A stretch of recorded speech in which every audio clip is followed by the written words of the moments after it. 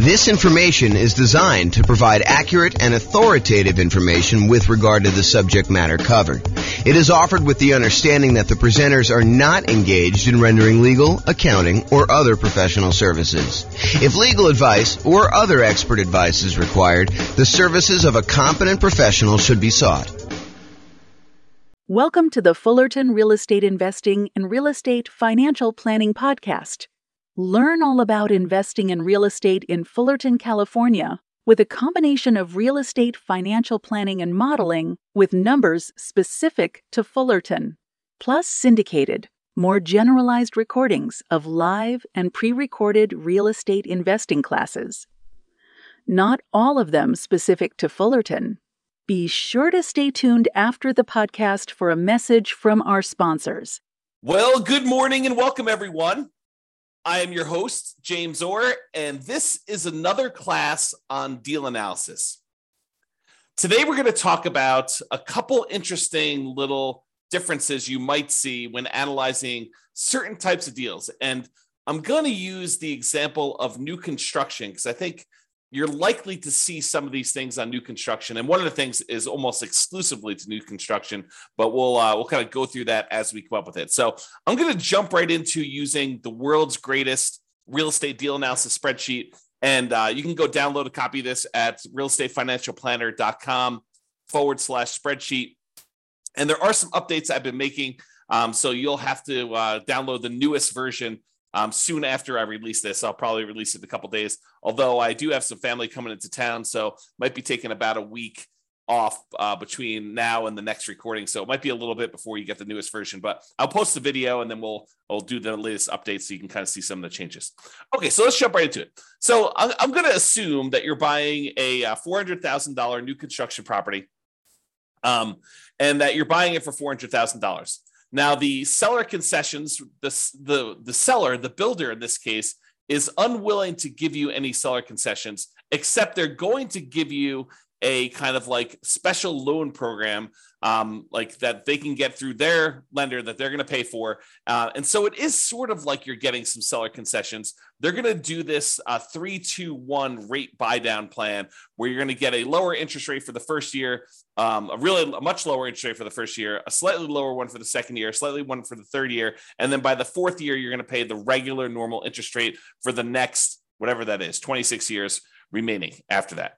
Okay, so that's what they're doing. Now, they did say they would offer you, if you wanted to, a certain amount of money in order to buy down your interest rate permanently. And we covered that in the last class where we talked about the seller being willing to give you, a 3% buy down, and you could use that to buy down the interest rate permanently. So I don't know if I want to mix those two together, but the idea is that you could do one of those where you buy down the interest rate permanently, or you could do this 3-2-1 buy down and get significantly better cash flow the first year, a little bit worse cash flow the second year, a little bit worse cash flow the third year. And then by the fourth year, you're at what the regular interest rate is for the loan for the term of it. So maybe I will do a direct comparison class. I'm not sure if I'm going to cover that in this class or not. So we'll go there. So basically, let's assume also that you're going to be doing this as a nomad. We're going to start with 20% down just so we can see it. And then we'll switch over to what it looks like when you put 5% down. Your share of the closing cost is going to be 1%. And because it's new construction, this is one of the things that's interesting and different. Because it's new construction, you might think to yourself, hey, there's really nothing for me to do because I'm buying a brand new property.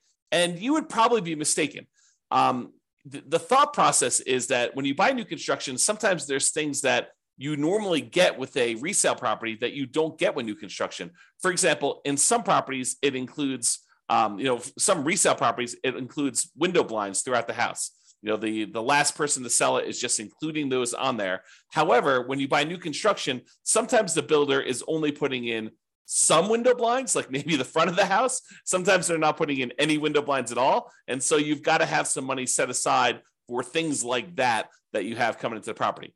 In addition to that, a lot of times when we buy new construction, not everything is done. So for example, here where I live, it's very, very common for a builder to actually provide the front yard landscaping, but not to include the backyard landscaping. So you need to either have the builder, pay the builder extra in order to include the backyard landscaping, or do that yourself afterward. So we could do one of two things here. Either we can kind of like raise the price that we're paying to the builder.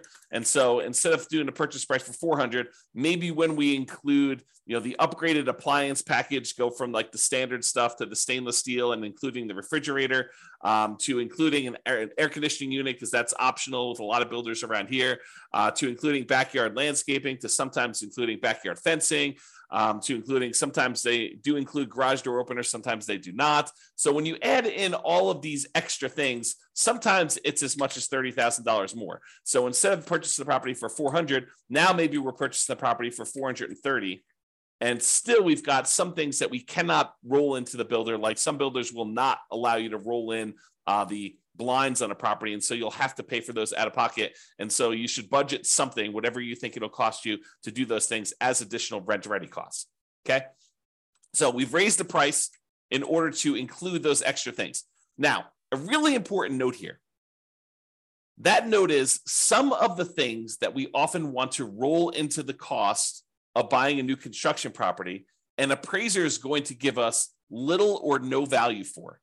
So there is a chance, especially as you add more and more things to the price of the property, that the property will not appraise.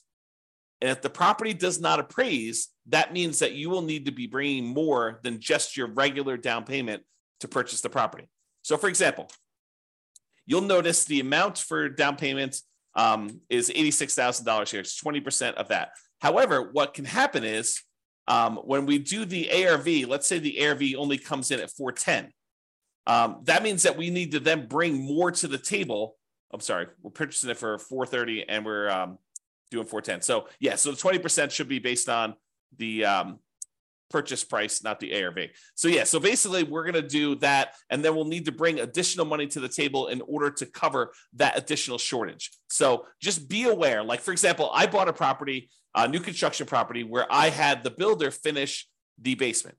It was actually much cheaper for me to have the builder finish the basement, and better because I could finance it at 3.5% or something like that in order to have the builder do that. However, when we went to have the property appraised, the appraiser did not see the extra value in what the appraised amount was on the property, and so that they were unwilling to give us the additional cost of finishing the basement in the appraised value, and we ended up needing to come to the table with additional money in order to cover the difference between what the property appraised for and what the cost of the property was, in addition to our down payment. Okay, so just be aware that that is the case. I'm going to make a note here to update something in the spreadsheet, so it'll be fixed by the time you get it. Okay, cool. So rent ready cost, you can see that there. And then we calculate the cumulative negative cash flow in this particular case. I'm going to adjust the monthly rent up to about what it would be. We're going to call this one $2,800 a month. So we have a little bit of negative cash flow with the property here because that's just what the numbers are. So it's $162 a month negative cash flow based on what we're seeing here. Oh, and because we're putting 20% down, the rate's really closer to 7%. So it's really $191 a month of negative cash flow here based on what we're seeing now before we do any adjustments. Okay, so we see the rent ready costs. We see the cumulative negative cash flow there. If you want to cover like what we talked about there, go watch the previous class. I walk you through a bunch of what's going on with the cumulative negative cash flow. The short version of this is when you buy a property, you should have enough money for the down payment, plus enough money for the closing costs, plus enough money for any rent ready costs that you need, plus enough money for your reserves.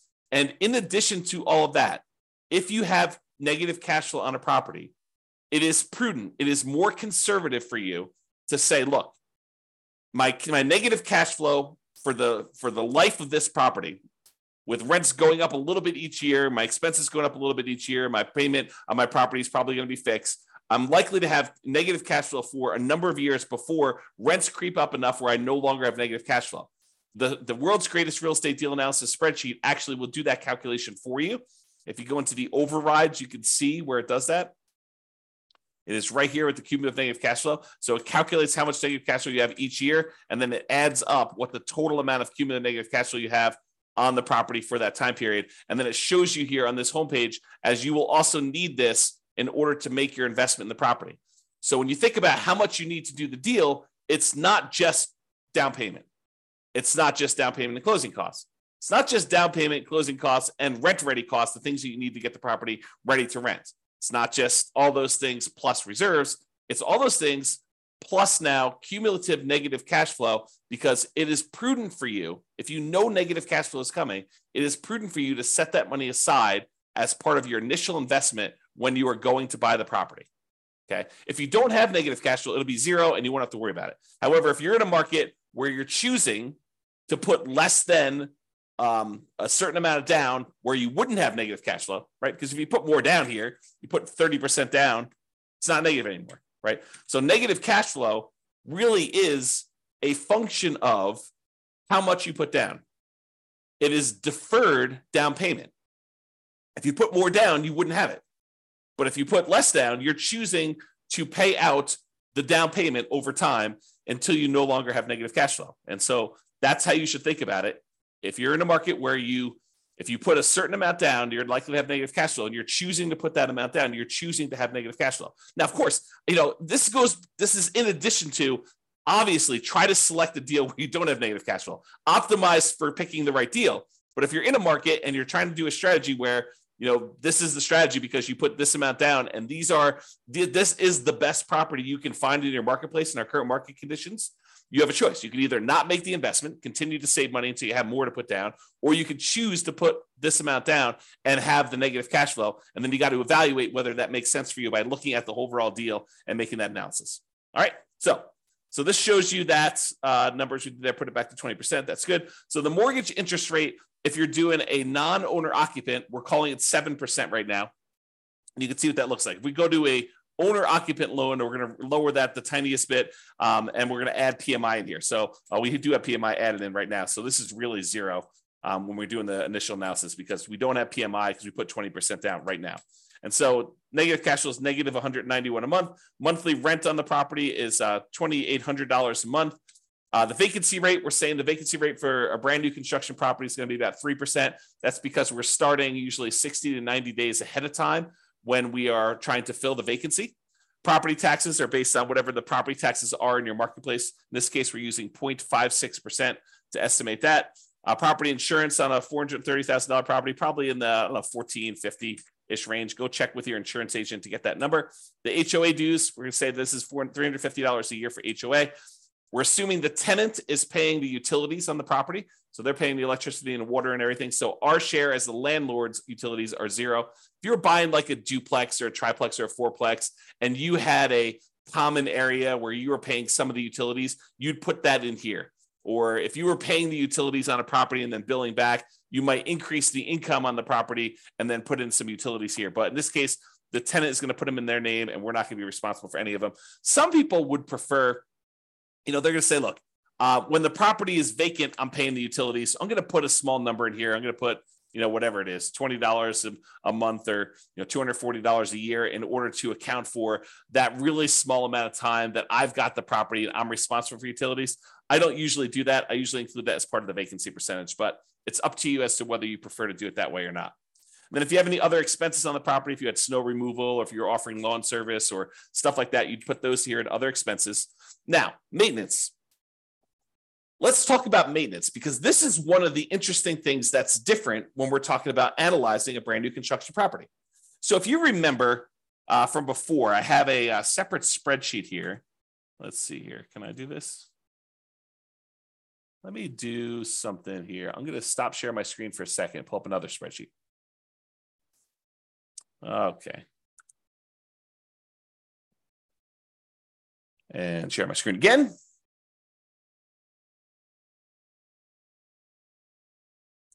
Okay, so if you remember in a previous class, I went over this CapEx and maintenance estimator for rental property calculator. And this is the advanced version. There's a really simple version where you just kind of put in all the numbers for the costs for all the different things you've got in here, and then how frequently you need to replace those things. So you can go ahead and adjust whatever you want to do. If roofs are not $12,000 where you are, if they're $14,000 on a property you have there, and then the frequency of replacement is these last 24 years in your marketplace, you can adjust all these numbers and you can see kind of like what they end up being, and that's even in the basic calculator.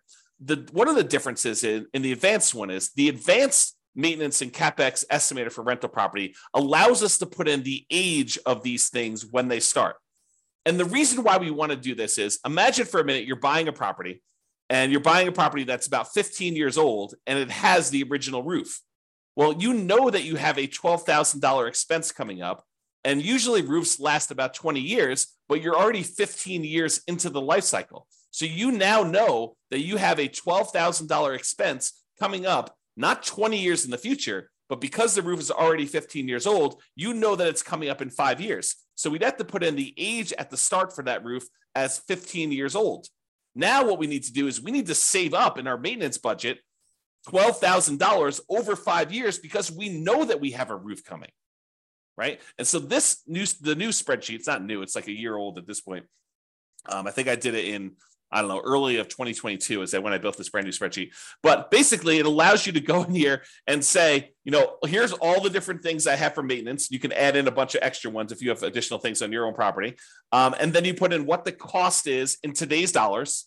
And then I automatically adjust for inflation for you. So we know that, if you're planning for a roof and you're saying it's $12,000 today, well, I can tell you for certain that in 20 years from now, a $12,000 roof today is not $12,000. So if you think you're just saving for $12,000 20 years into the future, you would be incorrect about that. You need to say that $12,000 increasing at whatever the inflation rate is, 3, 4, 5, 6%, 7%, whatever you think inflation is going to be, you need to be saving that amount of money.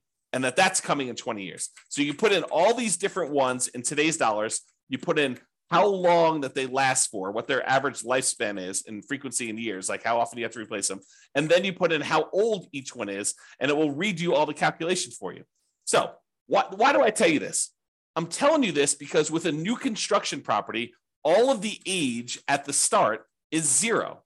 So something magical happens where normally we would have things coming due within a year or 2 or 3 or 4 or 5, and things could happen all over the place. When you buy a new construction property, you have this magical period where you're very unlikely to have any major CapEx or significant maintenance type expenses on a property in the first, let's call it 5 years or so, whatever the time period is for kind of doing these frequency of replacements. So you have this sort of soft period where you really don't have anything coming up there. So if you wanted to be more aggressive in your deal analysis, you could choose to lower the amounts you are setting aside for maintenance in the first 5 years, have it steadily increase over the first 5 years, and then be at full capacity after the 5-year point, knowing that you're going to have regular maintenance probably happening closer to then. The reason you could think about this is if you bought 100 new construction properties all at the same time, and you had all the numbers for the 100 of them, you are less likely to have maintenance in that first year because almost all of them are new. Are you going to have some maintenance? Is something going to break? Sure. Is it usually going to be covered by the home warranty given by the builder? Yeah, in most cases, it probably will. Are there some things that will not be covered? Damage done by the tenant where you can't prove that they actually did something, and the builder is unwilling to cover it, and the tenant doesn't think it's their fault. Are you going to cover that? Yes, no doubt you are going to be responsible for that, okay? So in those cases, you could think to yourself, I'm going to have these really small maintenance numbers for year 1, maybe a little bit more in year 2 as certain things are more likely to break then. And you're getting further away from maybe the builder warranty doesn't cover things into that year 2. And then you kind of see this build up over time. So if you think about it, if you had 100 properties, the chance of you having maintenance in all 100 of them is very close to 0 in year 1. It's probably a little bit higher in year 2, a little bit higher in year 3. And by the time you're getting to year 5 or so, it's probably at its full on capacity where you probably have a regular ongoing maintenance, just like you would with any resale property. Why do I go through this whole story to tell you this? The reason why is, let's stop sharing my screen for a second, switch back to the other spreadsheet. Let's see here, other spreadsheet. The reason why I tell you all this, share screen again, is because some people will choose to take advantage of this in their deal analysis. They will choose to go to the override section. And I'm not suggesting you necessarily do this, although it is reality. I think when we did another class before on CapEx, we had another investor run through their whole entire portfolio, which consisted of a bunch of new construction properties. And we showed that this is a real phenomenon, that this lower capital expense number for new construction properties is a real thing. So you could go down here. let's see here. Where's maintenance? Maintenance percent. So instead of having 10% every year for the first 5 years, we basically could go in and say, look, in the first year, maintenance is going to be 2%. In the second year, it's going to be 4%. In the third year, it's going to be 6%. In the fourth year, it's going to be 8%. And then from then on out, it's going to be 10%. And so we could go ahead and manually override maintenance in the early on years going all the way through. So now when we go and look at deal analysis, the cash flow has actually improved significantly, especially in year one, because we have this lower maintenance number. And so that's what's going on. Even though we have 10% here, we overrode the number here in the overrides and do this. This is another reason, a gentle reminder as to why you should always, always, always start with the fresh copy of the spreadsheet and try not to use one that you used to analyze deals previously. Make your own template, save a copy, and then before you go and start analyzing a deal, make a copy of the original so that you don't go and accidentally start analyzing deals where you had left this in here and you didn't realize that you left it in here. And now the deal looks amazing on any deal you analyze because you have this maintenance percentage sitting there. Okay? So that's what we could do on this property. And I'll leave it there for now just so you can see what's going to happen here. But we can go change it back if you want to later. All right. I'm also assuming that you're self-managing the property. The land value is worth 15% of the original purchase price. It's a residential property, and the effective income tax rate for you for calculating cash flow from depreciation is 20. So when you look at this deal, buying it with 20% down for new construction, it doesn't look horrible with our current market conditions right now. Now, in your market, you may be thinking, I don't buy anything if it only has $22 a month cash flow, putting 20% down. James, you're talking crazy. Sure, if that's your marketplace, you know what is available in your marketplace. What I'm telling you is use the best deal you've got in your market, and they analyze it that way. In this case, in our marketplace, $22 putting 20% down is actually probably a pretty decent deal, especially for new construction property. Okay, so you can see what these numbers are, and then you can see what the overall returns are in dollars from appreciation, from cash flow, from debt pay down, from the cash flow from depreciation, the total amount. And then we could see if we had to have 6 months of reserves set aside, this is what the total amount would be, including the return on the reserves. And then this is the total dollar amount and return in dollars for all four of those things, plus the return in reserves if we set aside 12 months of reserves. And then this is the return on investment, your ROI for each one of these. We could show you the cash on cash return here, or the cash on cash return is actually all of these as well. It's the same number.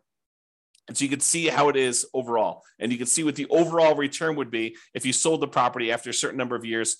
You can look at the annualized return on investment, the compound return on investment, or the internal rate of return if you're type of an IRR type of calculation for them. Okay. I'm not going to cover return on true net equity or the cost to access equity or all that other stuff. It's all on here. We're going to cover that in future classes, but you should be looking at those, in my opinion. All right. Now, I'm going to now go and talk about buying this property as a nomad, and I'm going to show you what happens if you use the builder's 3-2-1 buy down type of dealio and how to do that. Okay, so there's a loan program right now where the builders are allowing you to, sellers are. I mean, sellers can pay for this as well, but the seller or the builder is paying for a fee in order to give you preferential financing with their lender. And they have, and you can probably get this from other lenders if you're willing to pay for it as well. But I'm using it in the context of the story that the builder is providing this as a perk for you to buy the property. And so they're paying a fee in order for you to get a exceptionally low interest rate in year one, a little bit worse in year two, a little bit worse in year three, and then finally the full on regular interest rate in year four. So I'm going to switch this over now, and we're going to go to a nomad property. So we're putting 5% down in this case, still have the same rent ready cost. We're still paying all that extra stuff in order to have the builder roll the things into the loan there. We now have much more significant negative cash flow, though that's going to change a little bit here in a second. We're now going to go to 6.875%, which is the rate you can get if you just got the loan straight up yourself. Private mortgage insurance, we'll call that 0.4 or so. PMI drops off at 80% loan to value. And so now you have significant negative cash flow on this property, even with that maintenance in effect, where we have that lower maintenance because we did the 2, 4, 6, 8, 10 maintenance plan over the first 5 years. Even with all that in place, we have this pretty significant negative cash flow on the property. Now, if we came in here, and I think in the last class, we increased the closing cost to 4%. We brought down the rate to 5.625. And now cash flow is a little bit more reasonable at negative 177 a month. When you add that to the cash flow from depreciation, the tax benefits you get by owning the property, actually the true cash flow, including the cash flow and the tax benefits, is $45 a month positive. So when you do that, if we were going to go buy down this rate, you could do that. The negative cash flow is significantly lower when we do that. And so it doesn't look as bad. So try to remember this as like, 177, negative 177 is what the cash flow is, because we're going to do a different version of this. So instead of doing that, where we bought down the rate using 3 points in order to get the rate now what we're going to say is this. We're going to have the builder provide as a perk this special buy down loan. And the special buy down loan is going to be 3.875, but only in the first year. Only in the first year. After this, we need to go change the interest rate. Let's see here. Mortgage interest rate. So it's 3.875 in the first year. It's 4.875 in the second year. It is 5.875 in the third year. And in the fourth year, it goes up to the full 6.875, and it stays that way for the remainder. Okay. So now we could see that this was a 3-2-1 buy down. So 3 points, 2 points, 1 point, and then basically it goes to the full rate. And you can see what that is. And we did that by going into the overrides tab and overriding the loan. Now, when we go back here, it changes everything. But realize it's a little bit deceptive, because even though now it's showing that we have this $254 in positive cash flow, realize that is only a year one thing. And by year two, our cash flow is not $254 a month positive. It's actually cash flow in year two. It's $26 positive, because the interest rate went up in year two. And so now our cash flow went from being pretty significantly positive, $254 a month. Now it's only $26 a month positive in year two, because the interest rates went up in year two. And by year three, the monthly cash flow is negative $216. In year four, it's negative $472. And then it gets a little bit better until we get to be positive here around year 10. Okay. Because it went back up to the normal interest rate. So the cumulative negative cash flow that we have is about this $19,136. Okay, so you can see that the cumulative negative cash flow is $19,136. Whereas if we had done the alternative plan, if we had paid down the rate here and we had just gotten 5.625, it would have been $21,256. Okay, so it's a little bit less by doing it the 3-2-1 method. And in that first year, you have less negative cash flow. There's a chance, you can't rely on this, but there's a chance that interest rates will come down in the next year or two or three, and you'll be able to pay some money. You'll have to pay for the refinance, but you'll be able to pay some money and actually get out of that loan. Now, should you rely on that? I don't think so, because while interest rates are higher than they were in the last couple of years, what we saw a few years ago was exceptional. It was not the norm. And to think that we are going to return to the exceptional is not a guaranteed thing. It's possible. It's possible we could see interest rates drop from where we are here. But who knows? 7% interest rates are about the middle of where we normally have been historically. If we look at it would add up all the times that interest rates were at about, below 7% and all the times that they were above 7%, look at on a time measurement, how frequently this happens. I think the 7% rate is about halfway. Half the time it was more expensive than this, half the time it was less. Okay. Not what's the extreme we've seen, which is probably close to 20%, 18, up in there. And the low we've seen, probably really twos-ish, mid to, I think I have 2.25 on one of my mortgages. So you have this wide range of stuff. And I'm not showing you what the middle of the range is, take the high and take the low and divide by two. I'm saying if you look at time and how long we've been at certain interest rates, we've been higher about half the time and we've been lower about half the time. So 7% is not an extreme high. And I'm just trying to give you some perspective as to whether it's likely you're likely to see interest rates go back down. Definitely possible. Definitely possible. But it's also possible interest rates will go up from here and you will not want to refi. And so voluntarily taking 6.875 for subsequent years, for year 4 and beyond, doing it this way may or may not be the best strategy for you depending on how long you plan to hold the property. And you can see this impact right here in this cash on cash. In the first year, cash on cash looks amazing. In the second year, it looks less than amazing, right? Because you're back down to the higher interest rate. And then it's negative, and then it's negative, but then it starts to recover as the cash flow tends to improve on the property. So this shows you just the first 5 years as a quick visual. All right? So I think I covered what I wanted to cover. I wanted to talk about the idea that in a lot of cases, you're going to be adding to the price because you're going to need to add things to the purchase price. I wanted to talk about the idea of this 3-2-1 buy down and how that sort of compares in some ways to some of the other things we've looked at. And I wanted to talk about how the maintenance thing could work on properties if you want to be less conservative.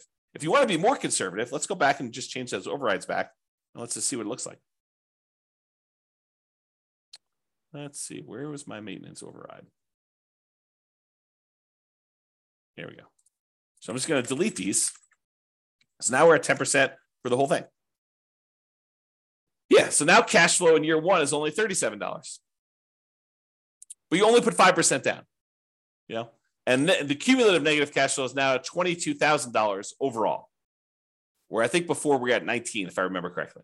So it did change some stuff, but your overall return on investment, this is the version where you lie at the cocktail parties, right? This is the one where we're not taking into account reserves. The return on investment quadrant, ignoring reserves, is 45%. If we take into account that you really should set aside 6 months of reserves in order to make this investment, it's really 34.91%.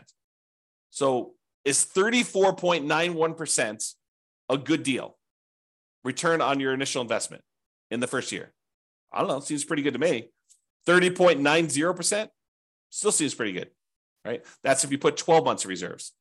Now realize these numbers do change because the interest rate's changing. So it's a little bit more complicated when you do these 3-2-1 buy downs because you can't just look at the first deal, right? You got to go look at like what's happening here. So if we start looking at return on equity, because after the first year, it doesn't really matter what you put into the deal. Really, we're more concerned about what's the return we're earning on equity. You can see that those are decreasing over time pretty rapidly. Okay, which is expected. We normally see that when we look at the return on equity calculations like over here. Okay, it's just a little bit more abrupt and the cash flow goes much more negative because the interest rates are changing. They're different than what they were in the first year. It's not a smooth curve. All right, so that's all I got. Unless we have any questions, I'm going to end the webinar here. Hope you guys have enjoyed the deal analysis now where we've gone over how to analyze buying a new construction property. I am off for about the next week. I think I resume back up next Wednesday or Thursday. I can't remember which. So if I go dark on everybody, that's what's going on.